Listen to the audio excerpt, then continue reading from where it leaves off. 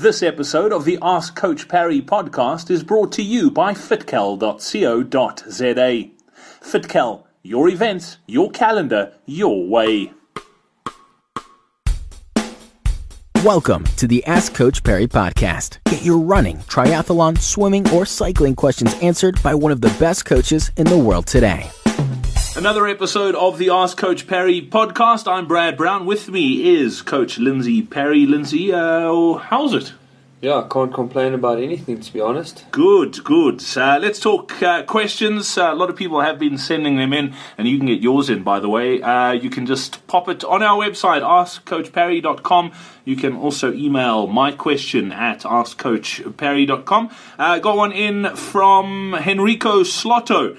And Enrico was saying, hi coach, please advise. I started running in late March last year. Didn't have any coaching or advice. Just ran until a friend of his started giving him tips, and in the end he ran a bit too fast and ended up with very sore knees, which is still a problem. Pretty general question, but I think a lot of new runners get into the sport not taking advice from anyone and pick up an injury. Well, what's the best way to get going to avoid an injury when you start out running?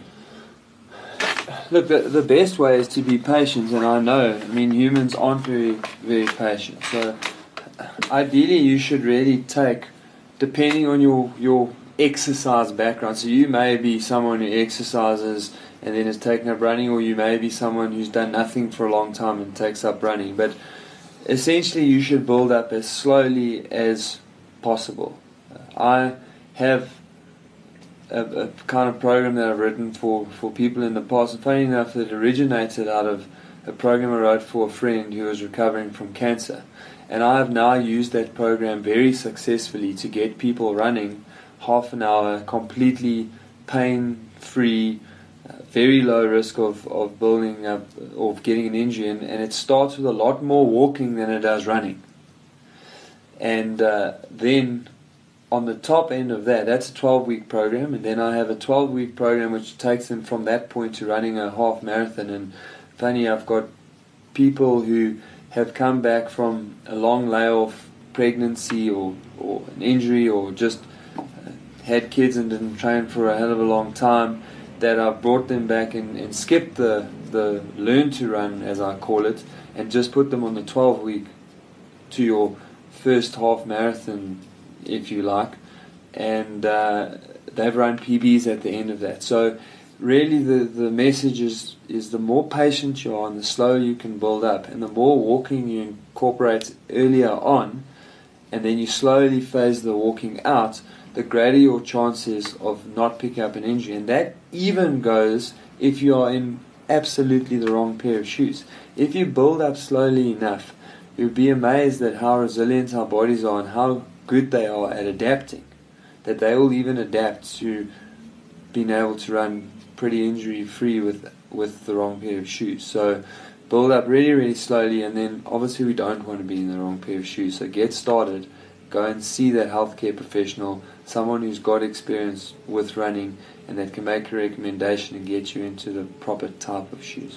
Lindsay, you've spoken about it before on this podcast with regards to spending that little bit of money for that medical practitioner. I don't know if you want to run through that again, because it's all good and well experimenting with shoes, but at 1,500 Rand a pair it becomes quite an expensive exercise, plus you're also risking all sorts of injuries. What's your advice in getting into a pair of shoes when you first start out running? Yeah, look, absolutely. I always think that it's worth spending the $200, $350 to have a consultation, because if you don't, invariably you're going to get pushed into a pair of motion control shoes, because the attendant at the shop's going to look at you, he's going to see that you pronate, which is a normal foot movement, it's part of your shock absorption system. He's got, you pronate, get into a pair of anti-pronation shoes. So it really is worth spending the money, finding out what your biomechanics are, getting a proper diagnosis. Then you head to the shop and say, I am a neutral, I would like to see all your neutral shoes. You try those on, you run in them, and the most comfortable pair is the pair that you take home with you. Awesome. Lindsay, thank you much. We're back again for another episode of the Ask Coach Perry podcast. Don't forget, if you do listen to this through platforms like iTunes or Stitcher, please do leave us a review. It just helps other people find this podcast too. So until tomorrow, have yourself a fab one. From myself, Brad Brown, and Lindsay Perry. Cheers. This episode of the Ask Coach Perry podcast was brought to you by FitCal. FitCal is a better way to find and share your running, swimming, cycling and multi-sport events. Access the website on your mobile device or laptop at fitcal.co.za to build a customized race calendar to your preference and export it to iCal, Outlook or Google Calendar. Visit fitcal.co.za now. That's fitcal.co.za.